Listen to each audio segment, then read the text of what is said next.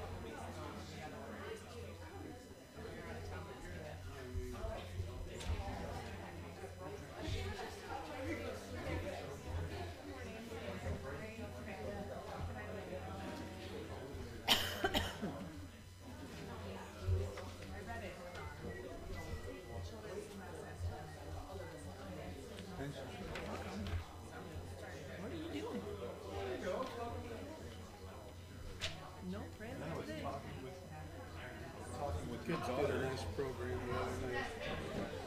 It was so much energy. It was fun watching. Quite a bit of singing. Oh yeah, yep. I give it to them. They have improved that by giving each of the kids a microphone. Boy, I remember going when our kids were in it, you couldn't hear them. You had to sit in the front row. It was terrible. Elizabeth, will you see?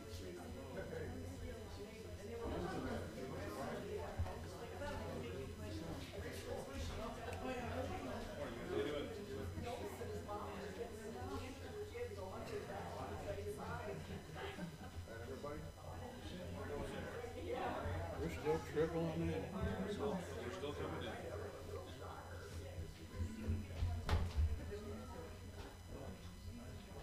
We're going back out.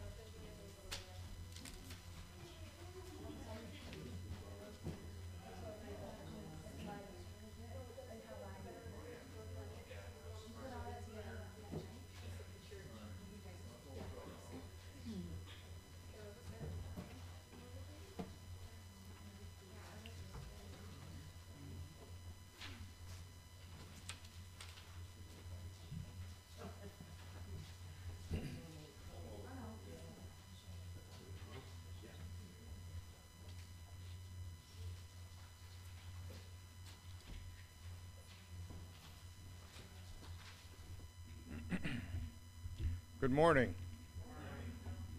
As a refresher, I think I'd like to do all of the announcements this morning. Practice my diction. Please place your offering envelopes in the offering box. Okay. Andrea is still our contact number for the prayer chain. You have the number there. Days of Praise booklets are in the lobby along with acts and facts. And we have our new offering envelopes in case any of you are still looking for the envelopes. We will be resuming our evening studies tonight at 6 p.m. The children's Sunday school class will be joining the adult class. Please bring drinks and a dish to pass. And as we discussed last week, a new TV has been installed in the foyer. Just a reminder that this area is for the use of those who cannot be in the worship service or you're having some sort of health issues that would preclude you from that. Keep in mind our prayer needs. And if you would, take a moment as we're gathering for prayer here to look at all the individuals on the left of the page under our church praying. Do we have any special prayer requests, notices, comments for this morning? Anybody? Quiet crowd today. Okay. Scripture for meditation is taken from the book of Genesis, chapter 22, verses 1 through 12, and that'll be on page 31 of your Pew Bible.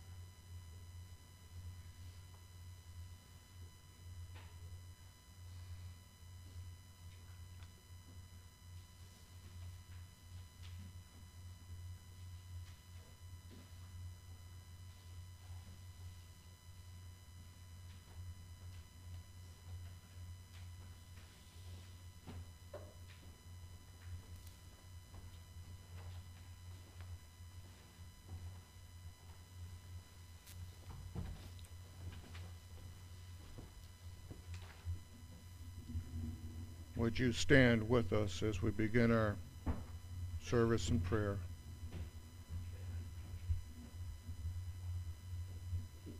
Deacon Donovan, may I prevail upon you to lead us in prayer.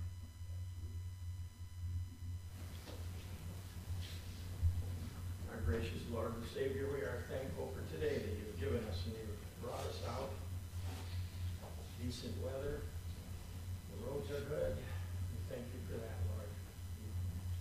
We ask that you would be with us while the message is preached. Help us to be attentive and learn something of your word today. Learn more of our Savior. Be with our pastor as he brings the message. Be with those that weren't able to come today. If they're sick and laid aside, we ask that you would heal them and bring them back to the next Sunday. Thank you, Lord, for all that you give us. In Christ's name, amen. Amen. Please remain standing. Good morning. Will you take your brown hymnal and turn to number 8? Number 8 in the brown.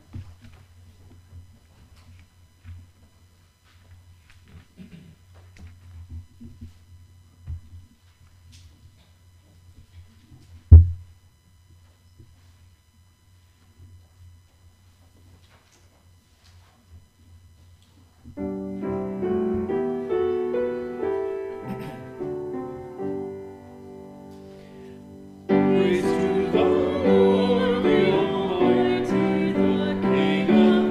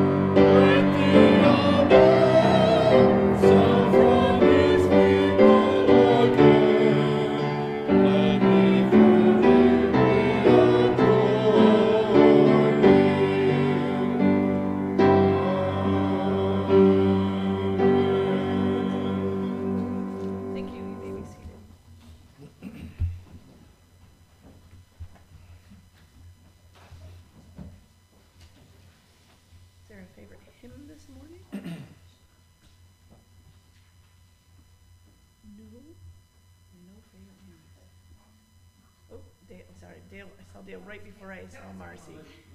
No, she did last week or 2 weeks ago. We're fine. Go ahead. Okay. I like, it's on 398, fill my cup, Lord.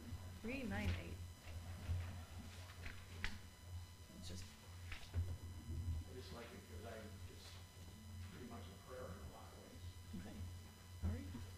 398. Pardon? A lot of coffee, yes. Yep.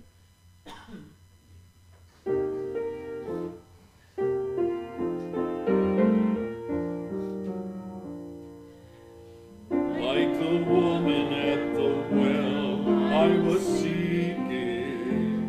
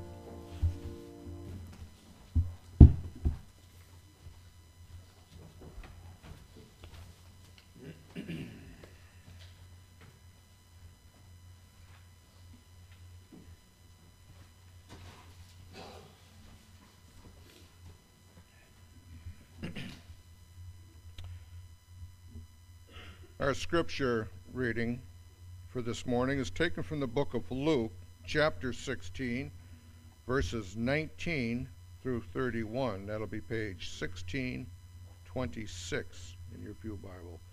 When you come to that, please stand with us.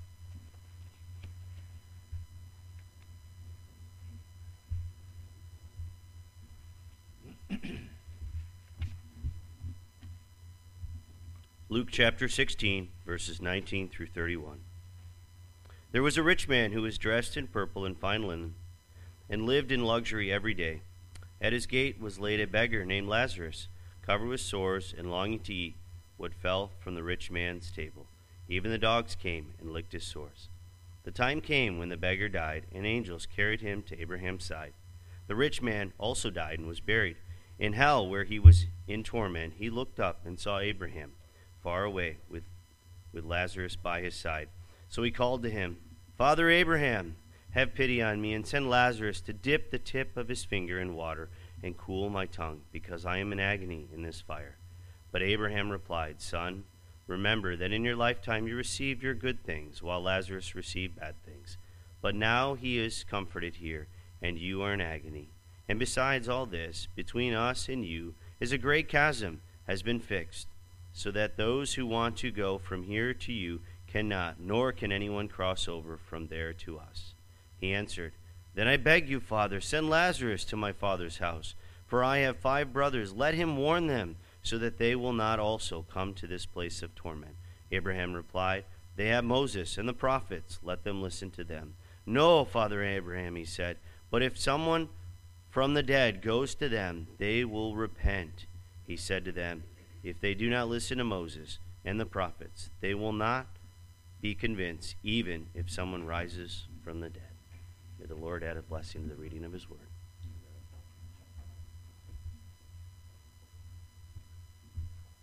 Will you take your red hymnal this time and turn to number 470 in the red?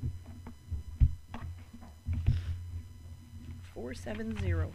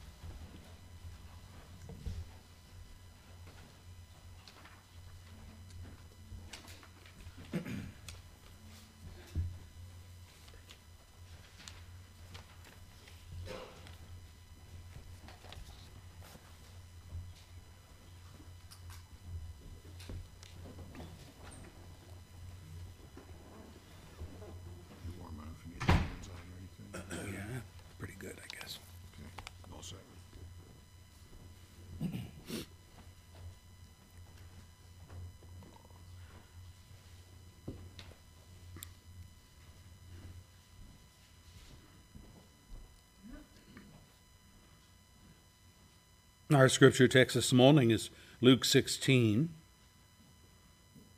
verses 19 and following.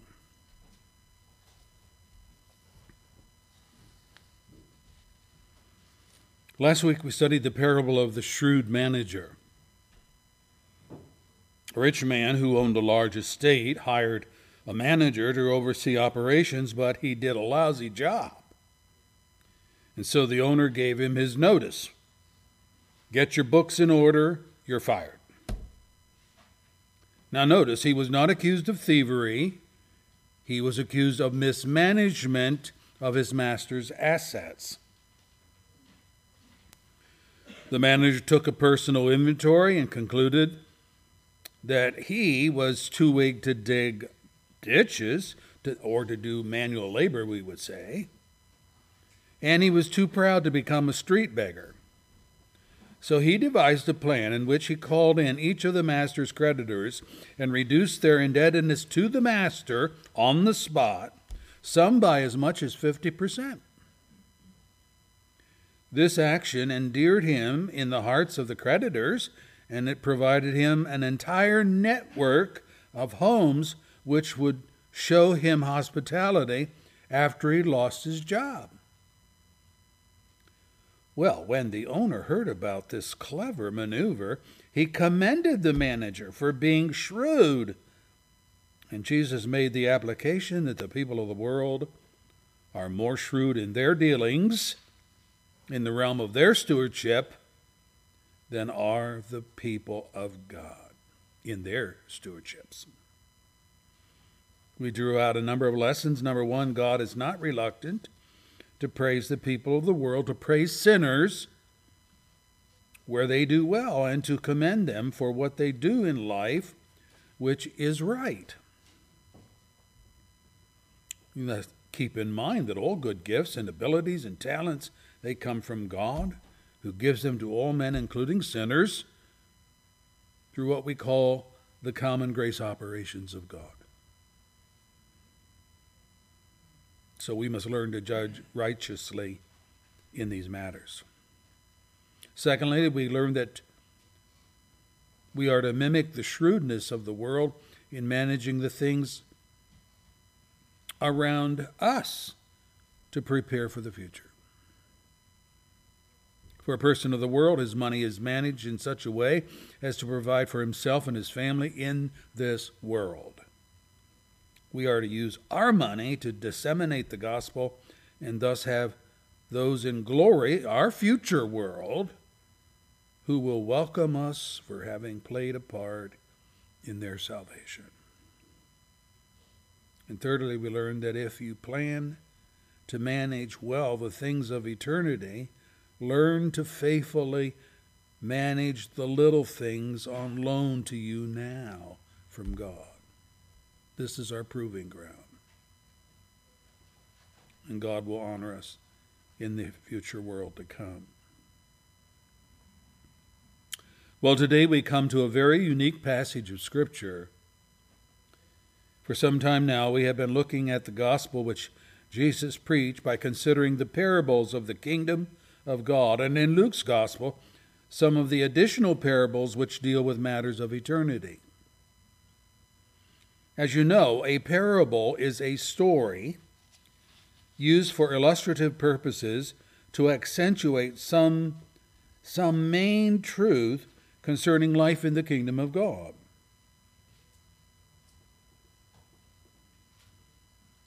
You will also recall that the kingdom is not synonymous with the church.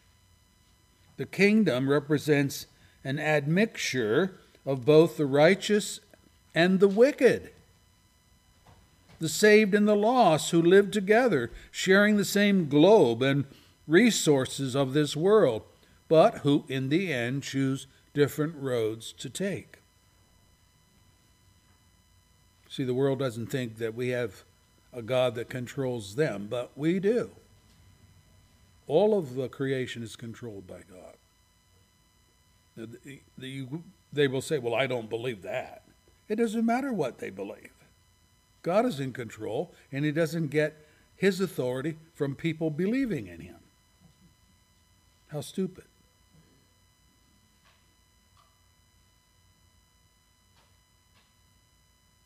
We have become accustomed to this parable format. The kingdom of heaven is like. Or, in the case of Luke's gospel, the simple breaking into a story which Jesus would do as he taught, and these stories also being viewed as parables. The text before us this morning, however, is different. Immediately, we are stricken with the fact that the usual story format is missing. A rich man is mentioned, nothing unusual about that, but his counterpart, a beggar, is not only mentioned, but given a name. Lazarus. It's a Latinization for the Greek Lazarus, which in turn is a rendition of the Hebrew Eleazar, which means God has helped me. God has helped me. But where in the other parables which Jesus taught was there ever any names used for people? You can search all you want, you're not going to find it. No names in the parables. Jesus also mentions in this account Abraham, verse 22, there's another name. Moses, verse 29, there's another name. And then he references the unnamed prophets, verse 29, which would include such men as Isaiah and Jeremiah and Nahum and so forth of the Old Testament. So this is a bit unusual. Secondly, in the parables, Jesus would tell the story, and then he would give the application as a separate entity at the close of the story. Story first, application. You can look at it, Shrewd Manager, verses 1 through 8, application, verse 9 and following. the sower and the soil, the tares, the mustard seed, Matthew 13. Some, where the disciples had to ask what Jesus meant by these accounts. In this passage this morning, the meaning is given within the account itself in direct application to what is being reiterated. So I don't have to ask. He gives it. Thirdly, in the parables, Jesus used illustrations which the people in all likelihood had experienced themselves. Planting crops, harvesting, working vineyards, even having a wayward son head off to the far country in rebellion to the family values. But now, while the first part of this account talks about a rich man and a beggar, something which the people probably were aware of, it is unlikely that the people of Jesus' audience constituted the beggarly element of society, and so there is a disconnect here from personal experience. But what is even more revealing is that the latter part of this account takes the listener into a realm which I am sure none of them knew anything about. That is the state of the deceased once they're dead and gone. Say, what's your point? My point is this: I don't think Jesus is telling a parable here at all. A parable, a fictitious story with spiritually true meaning. I think he is telling a true story which actually happened and which he alone was privy to as the Son of God. Jesus is taking us into his realm and giving us an opportunity to look at eternity through his eyes. This is why he knows the names of the players and the outcome of their lives. And if this is so, we, as the hearers, are called upon by Christ to accept what he says by faith, because none of us can identify with the application except to take Jesus' word on it. Ultimately, all of the teachings of Christ come down to this: you either believe him or you don't. But I caution you, in this account, he addresses things of which we know nothing now, but which all of us will know in due time. You want to know the future? This is better than a call to a psychic. This, my friend, is the word of the God who was there. This is the gospel which the Son of God preached. Now that brings us to the story of this rich man and Lazarus. It's a story. In other words, it's a true account. This is not fiction. A rich man, verse 19, who dressed himself in purple and fine linen, lived in luxury every day. His ostentatious lifestyle is demonstrated by the fact that he wore the garments of kings. Purple on the outside, fine linen as an undergarment. Purple was extracted from the shell of a specific shellfish in Phoenicia. And it was a long and difficult process to get enough of this dye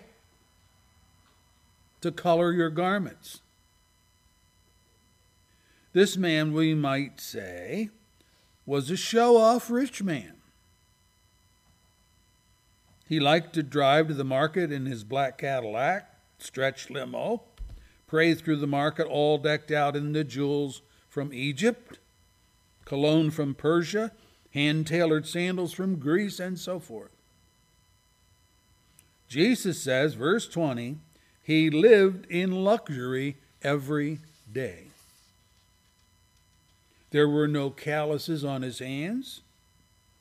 He had servants galore to wait on him for his every desire. There was money enough to afford all the finer things of life. He never has to worry about where his next meal is coming from. When he did eat, he ate the best food, the choice cuts of meat, the fish caught that very day, the freshness of the vegetables, the imported wines, and so on and so on. Now, by contrast, there is this Lazarus. Jesus' account of him reveals 5 details of his life, any one of which would make most men lose their faith in God. Number 1, he was lame. Lame.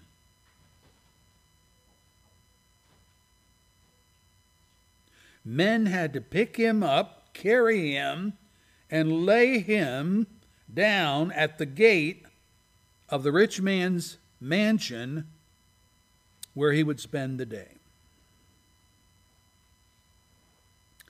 Number 2, how did he sustain himself? He begged for money. He begged for food. Anything by which he might be able to sustain himself.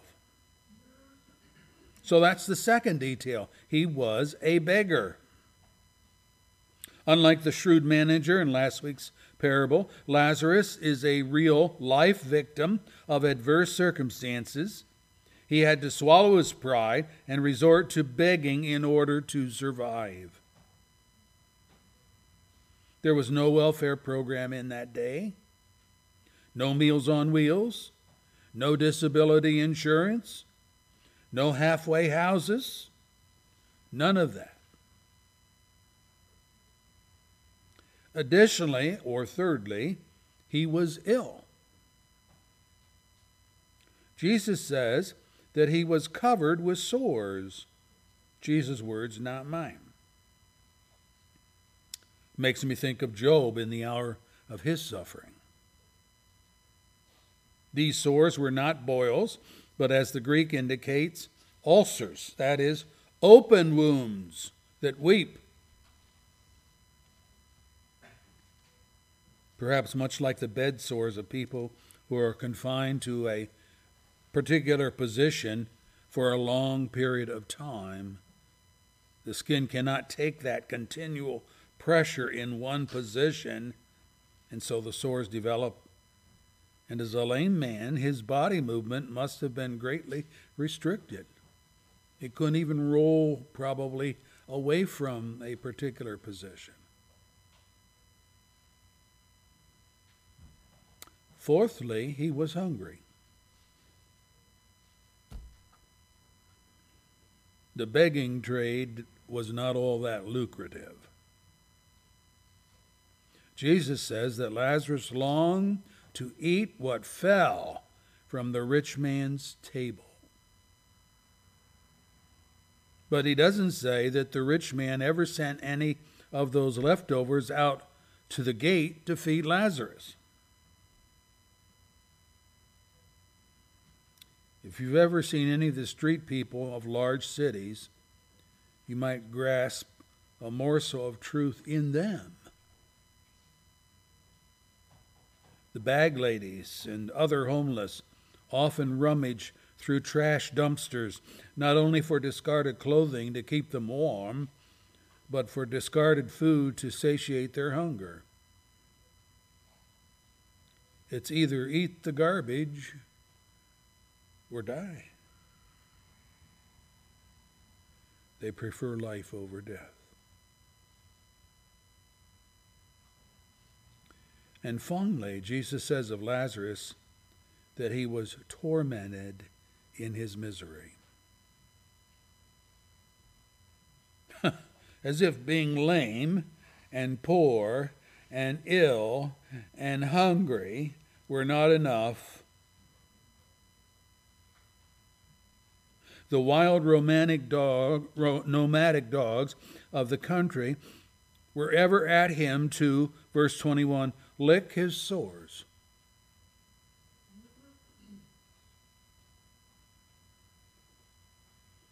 When I had a dog, Zach,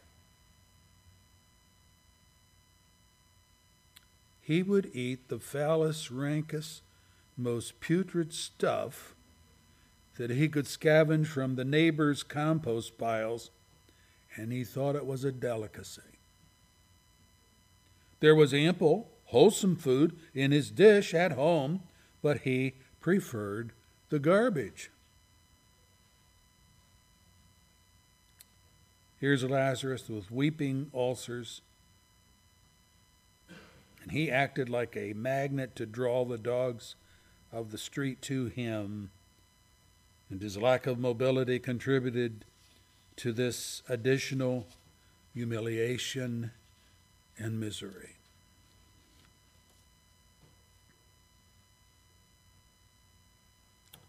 Sixthly, eventually death came to both Lazarus and then to the rich man as well. Verse 22 and following. Death is that common denominator of all men. Rich and poor alike die. All the money of the wealth and the fact that of the wealthy and the fact that they can afford the best of medical care and even the latest in technology does not prolong their life beyond the summons of God, in which God says it is appointed to men to die once. Hebrews 9, verse 27. That's an appointment that everybody keeps. Whatever day that is for you that God has ordained, you're going to keep that appointment. The grave of the wealthy may be marked with granite mausoleum, elegant sculptures of marble and bronze, but they are just as lifeless and dead in the crypt as the poor man buried in pauper's field in a handmade casket. But what difference there was in the eternity of these two men.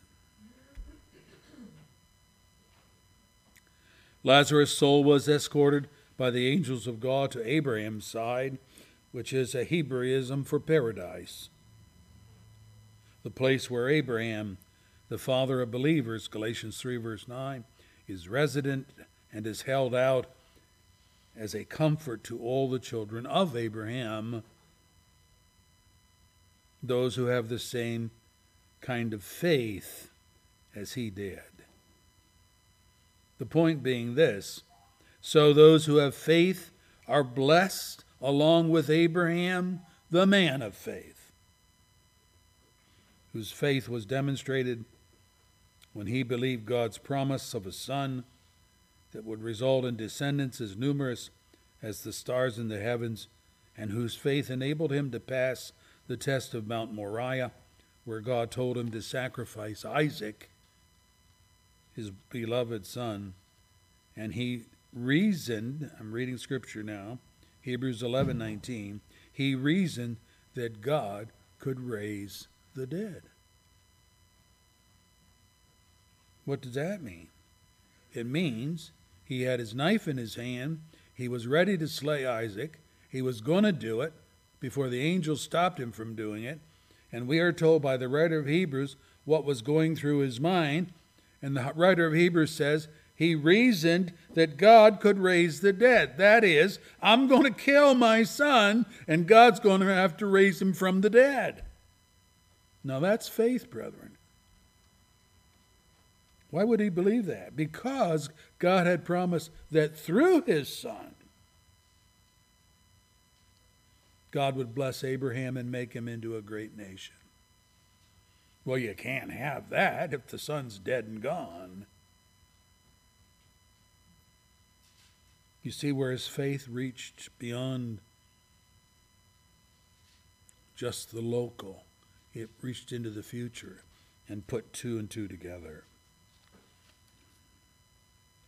It is to trust God on his say-so alone. And that is something Abraham and now Lazarus in our story did all their lives.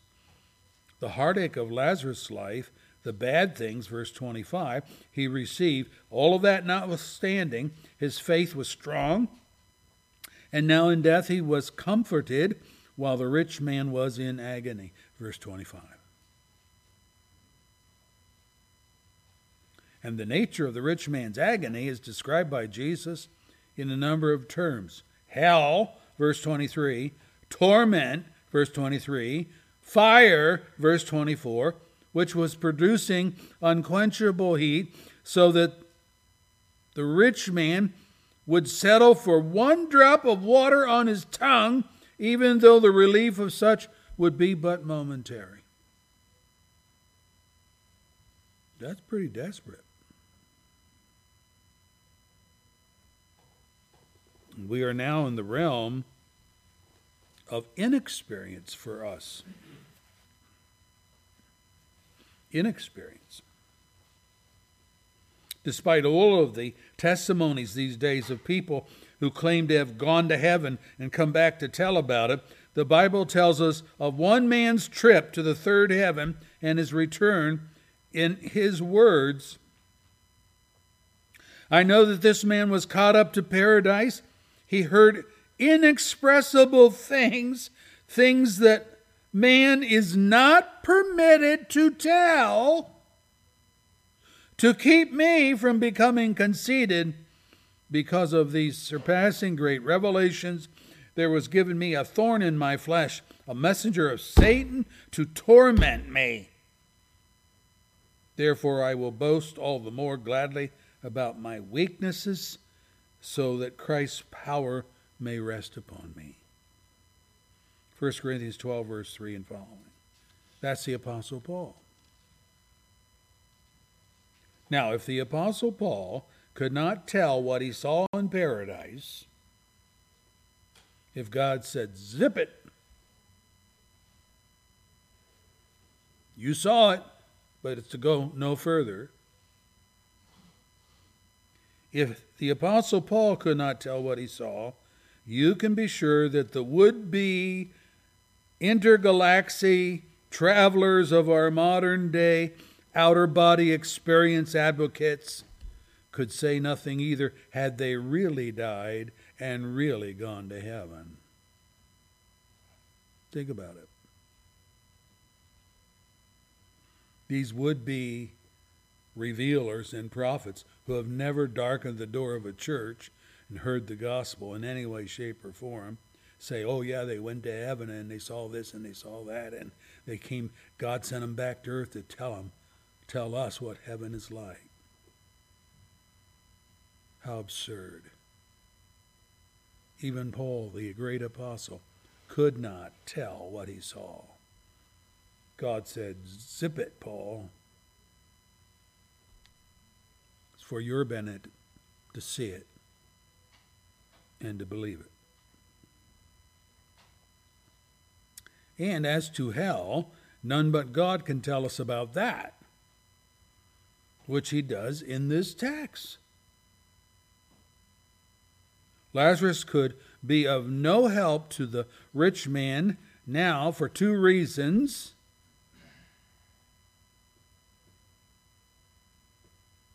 Look at verse 25.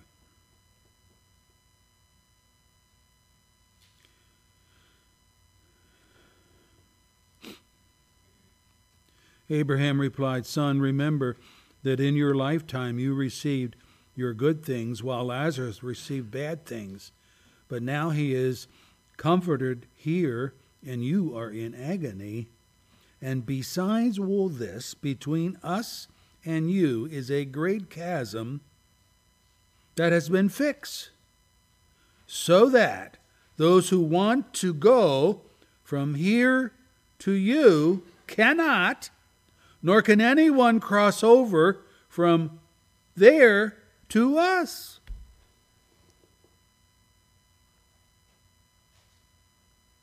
Pretty straightforward.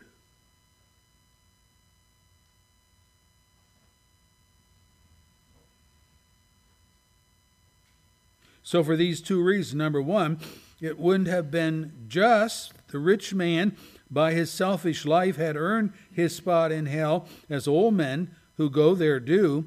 He was reaping what he had sown. That's the point of the idea of justice. This is pure justice.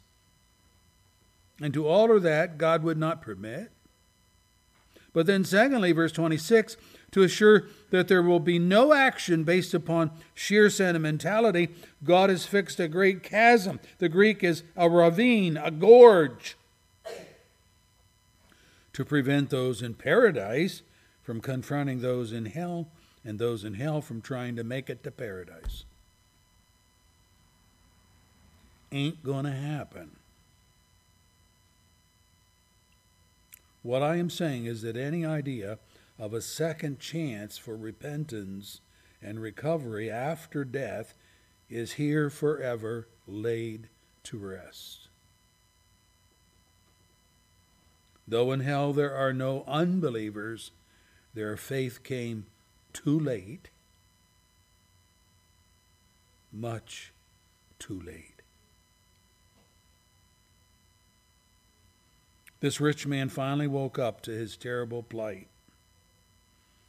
This is the reason he requested Abraham to send Lazarus back to his 5 brothers to warn them of the future that awaited them if they didn't repent.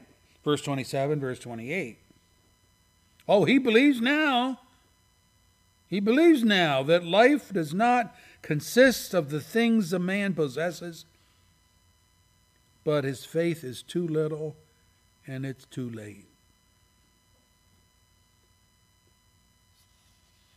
As we read on the text, Abraham never complied with the rich man's request, though the rich man argued that a miracle such as resurrection would be so convincing as to not be believed by his brothers. Oh, they'll believe that.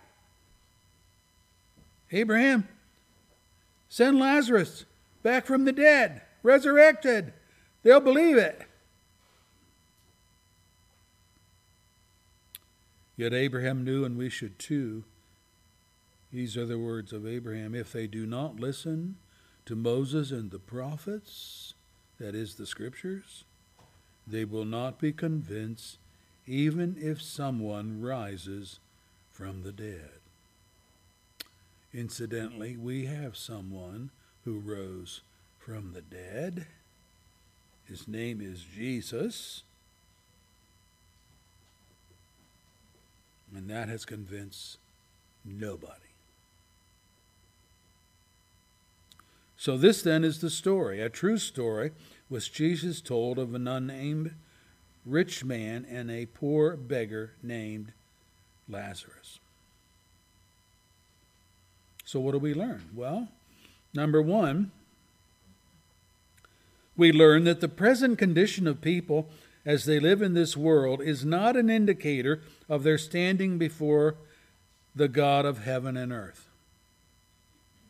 How so? Well, the rich man, Jesus admitted, received good things in his lifetime. Verse 25.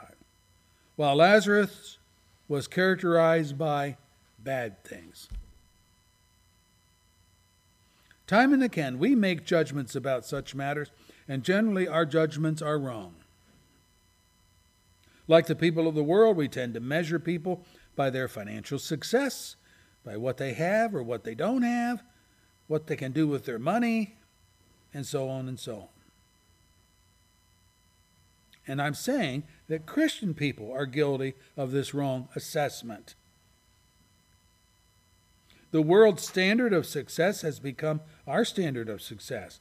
When trouble and heartache and pain and illness and persecution and poverty and the like are evident, we think, oh boy, God must be on that person's case. Look at all the trouble they're going through. What a great sinner they must be. And conversely, we tend to idolize the rich and make a mental connection at least between their wealth and the blessing of God. Boy, God's blessing them. Now, I have no doubt that God blesses and did bless this rich man, because the text indicates that he had received the good things which he utilized solely for himself. Verse 25.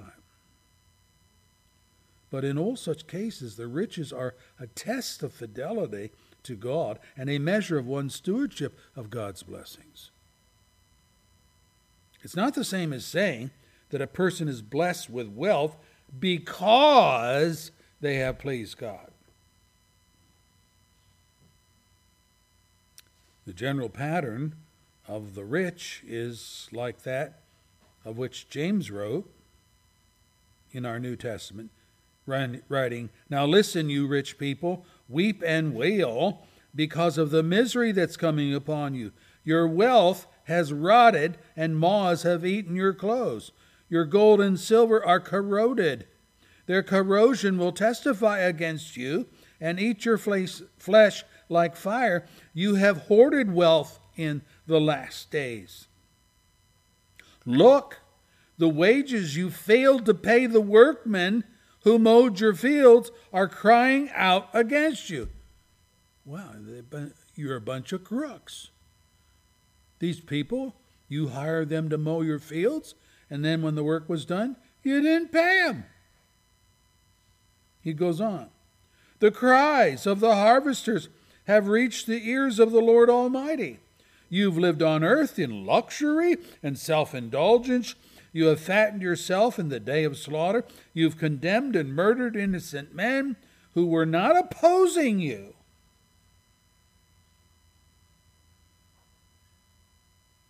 That's the rich man in our story. James 5, the first 6 verses. And this being true, it is amazing that this same author describes the behavior of Christians when a rich man comes into our assembly.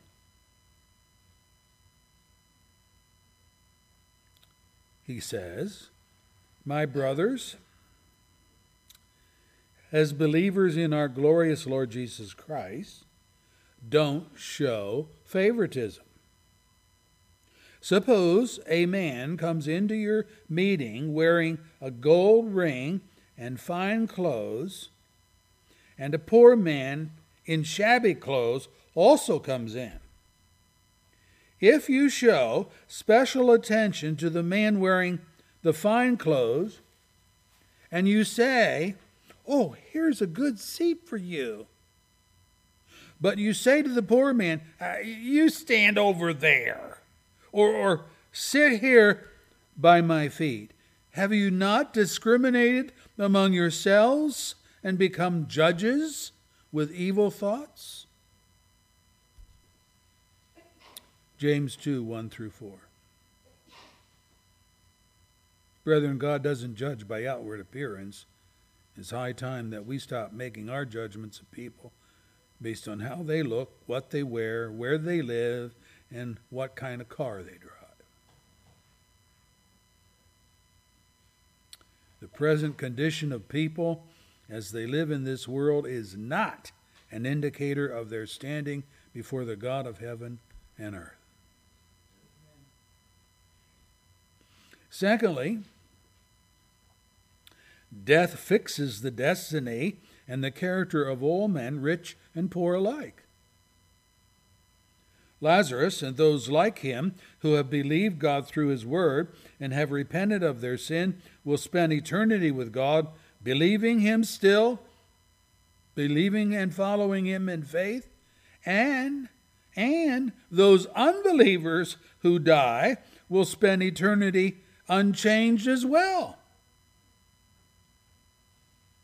When Moses died, the archangel Michael disputed with Satan over his body and won the debate. You can read about it in Jude 9.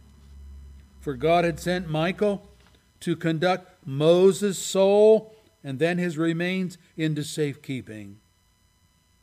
So it is for all the saints of God, whether your name is Moses or Abraham, Lazarus, Tom, Susan, William, or whatever. Death is not the horror to the Christian that it is to the unbelieving. We know that God has given his angels charge over us to give us safe passage from life in this world to life in eternity. And we know that to be absent from the body is to be instantaneously present with the Lord. Not only so, but our character is essentially unchanged. What do I mean by that? Well, I know that glorification makes us completely holy, that's true. Without sin, yes. But according to 1 John 3, verse 9, we already experience a degree of holiness, a degree of sanctification from sin in our present existence. What glorification does is complete the good work which was begun in us by the Spirit of God from the day of our new birth in Jesus. Nothing you obtain in terms of sanctification and spiritual growth is discarded when you go to glory. You take those things with you. Only then these things will become perfection in you.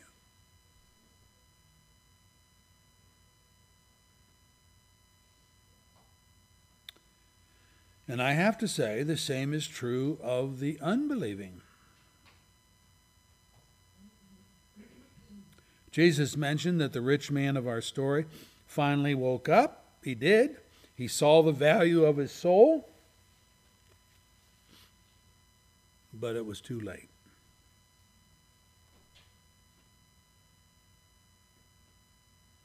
And in saying that, he did not mean that his belief in God and his belief in hell and eternity was the same kind of faith that delivers men from their sin and changes them for the better.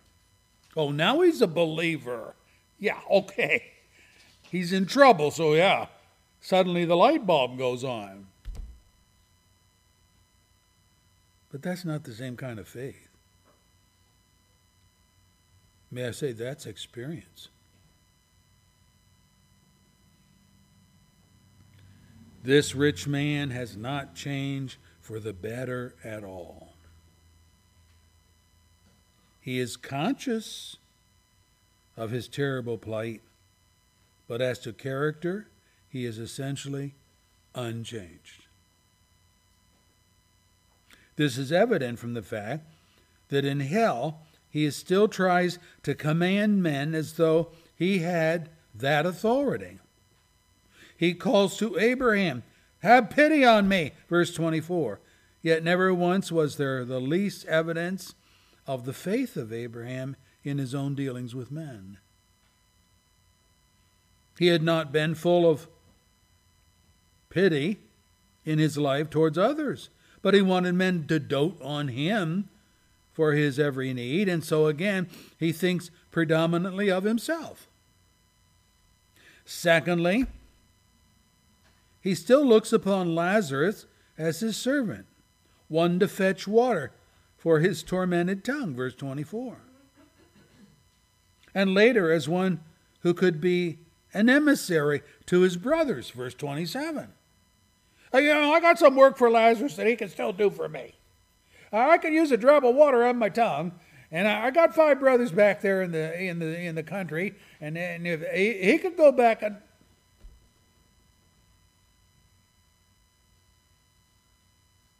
in God's kingdom, we each are the servants of others, and none is regarded more worthy than another, but this rich man has no knowledge of such matters. He was self-centered in life. He is self-centered in hell.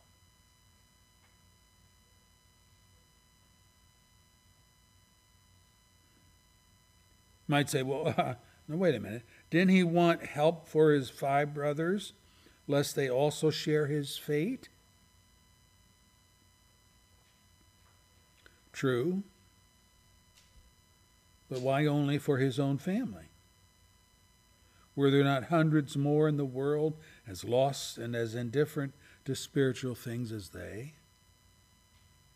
He is still thinking in terms of taking care of his own, not the poor beggars whose opportunities and fortunes in life were far less than those who shared his family's dynasty. Yet we have seen in several of Jesus' applications to his parables the expression of the loss, there will be weeping and gnashing of teeth. What's Jesus saying? Well, they hated Christ when I was alive, and they gritted their teeth against me. And in hell, they hate me still, and they gnash their teeth in derision and protest, though to no avail. They don't change in character. Brethren, when you die, your character and your destination are eternally fixed. The righteous will be righteous still. The wicked will be wicked still. There's no second chance for reformation. It ain't going to happen.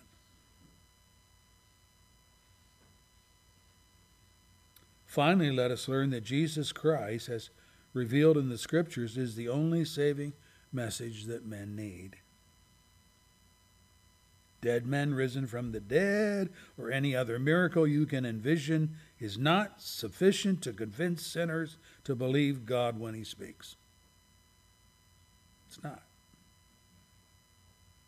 The rich man, like so many others in our day, was looking for something more than the Bible to convince his brothers of the reality of God.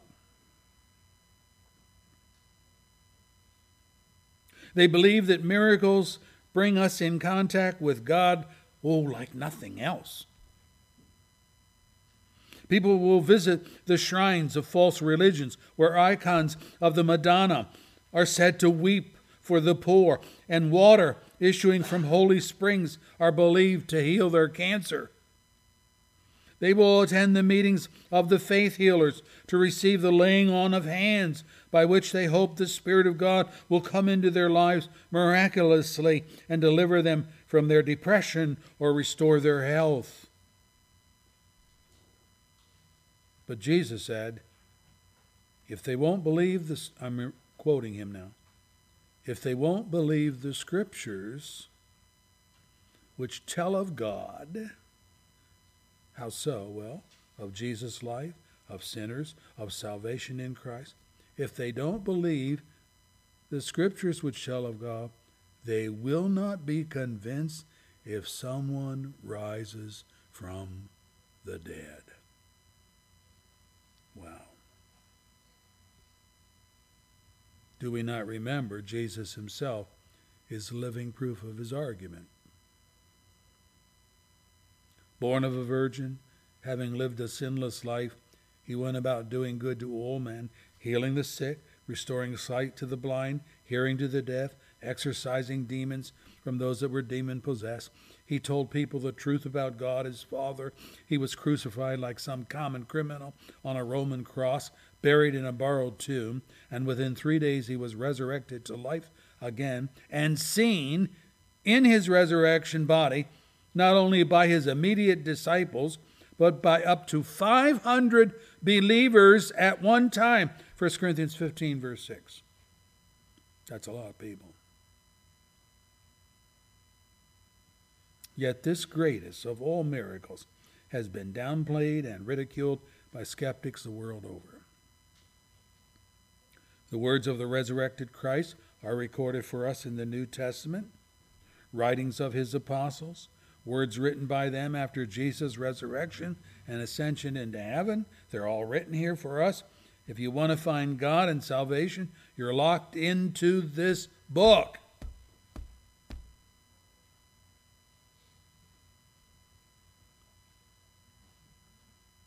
You can run to all the pseudo-miracle workers, the psychics, the hypnotists, the mediums of our day, and you still will not find God.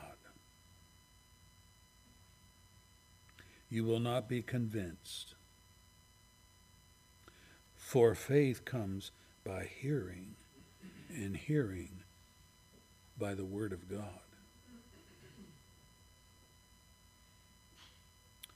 The rich man despised the Scriptures in his day and landed in hell still a skeptic. But the Bible alone is your path of light to lead you to God.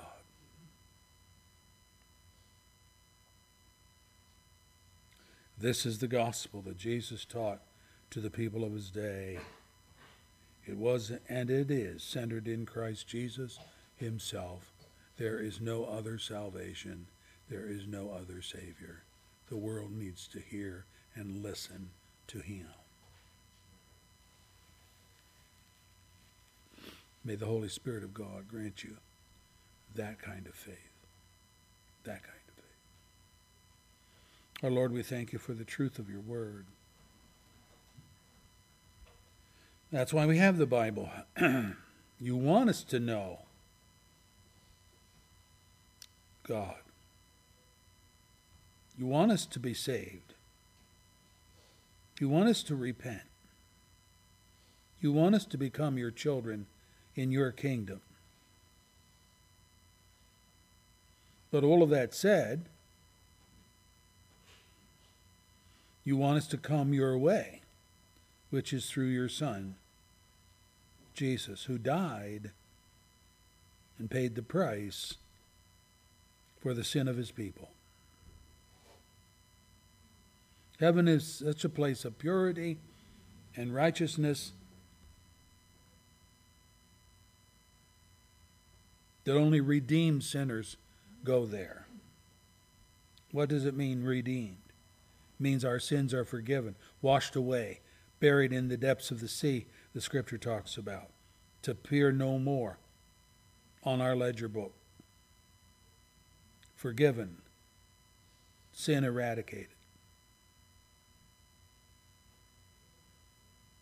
But that's only through Christ, because he stepped in and became the substitute for the penalty that was due us.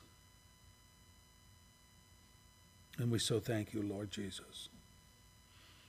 Any here struggling with these matters of salvation, and what do I need to do, and what do I need to hear, and what do I need to be believed? Oh, there's so many voices out there, yeah.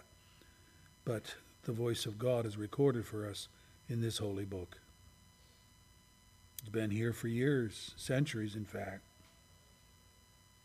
But man doesn't like it because it's humbling.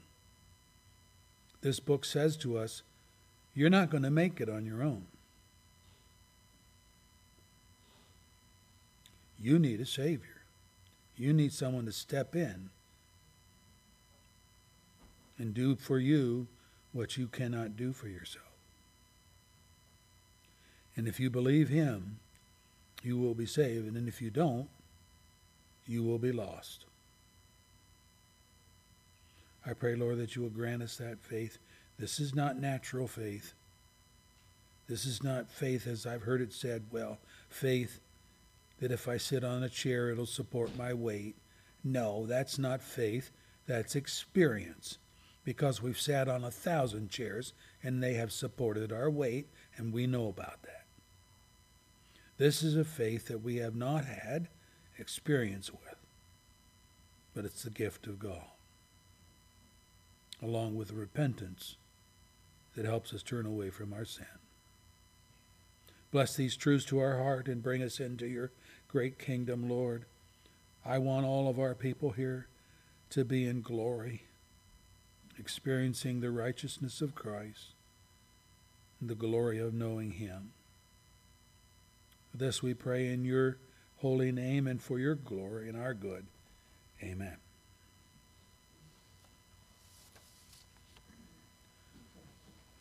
Our closing hymn is from the Brown, the hymnal, and it's 543.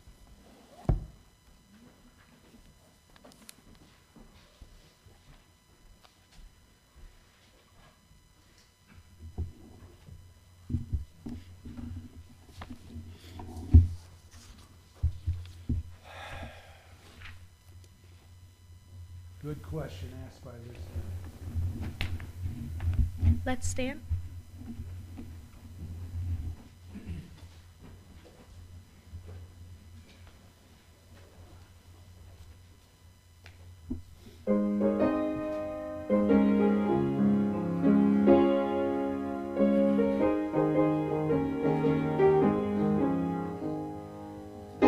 Trumpet of the Lord shall sound, and time shall be, and the morning breaks eternal, bright and fair. And the city was gathered the other shore, and the road is full of yonder are we there. The road is full of yonder, and the road is full of yonder, and the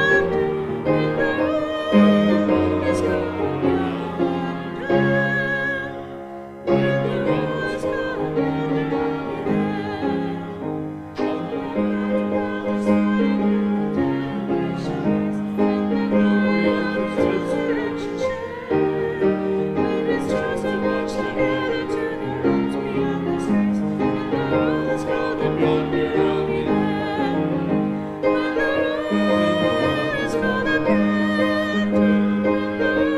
yonder.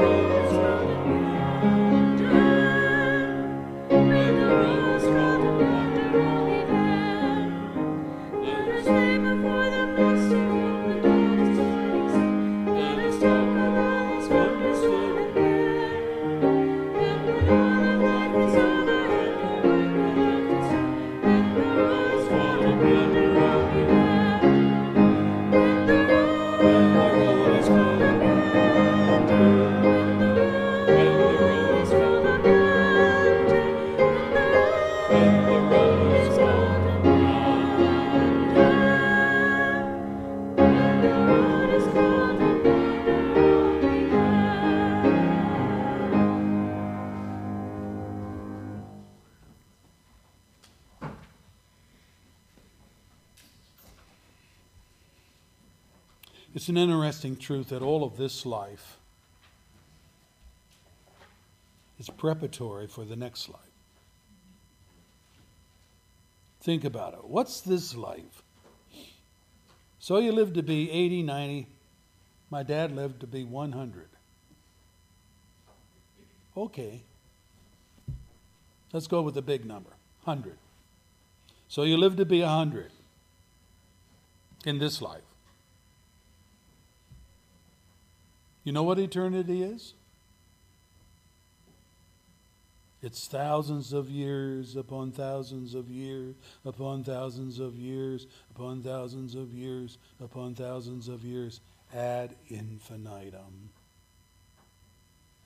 Oh. So what we do in this life in terms of faith in Christ sets the pattern for all the rest of our eternity.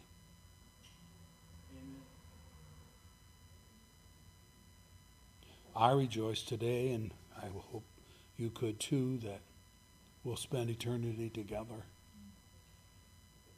forever and ever and ever in the kingdom of our God. And now's our preparation time. Now's the time to be serious about spiritual things, even though there's the bigger picture coming for the future. May the Lord grant you faith to trust Christ. Think about this. Why would God send his Son from glory to be humiliated, persecuted, beaten, whipped, crucified, if securing salvation was an easy thing that anybody could do? They could just be good.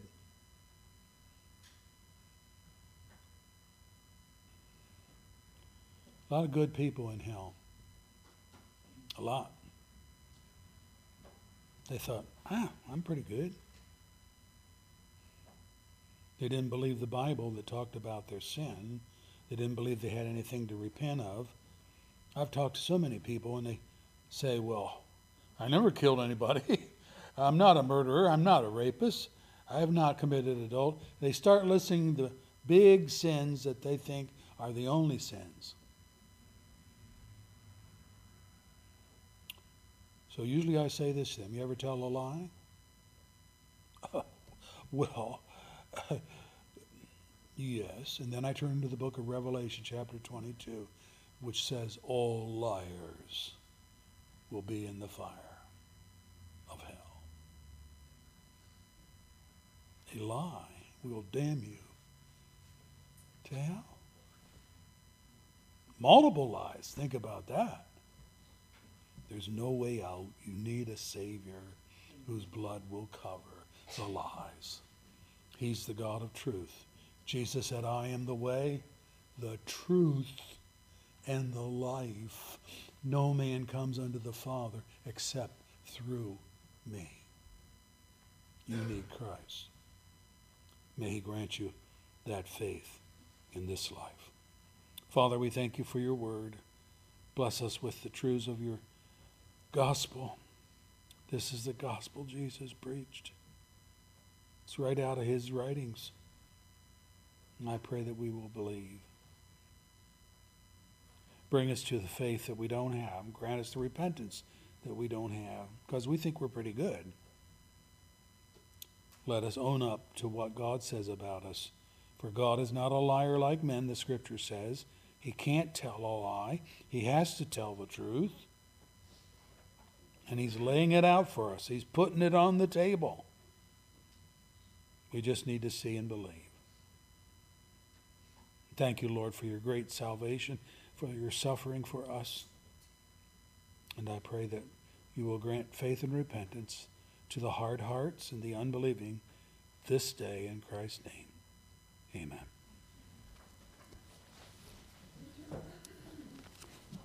We'll be meeting tonight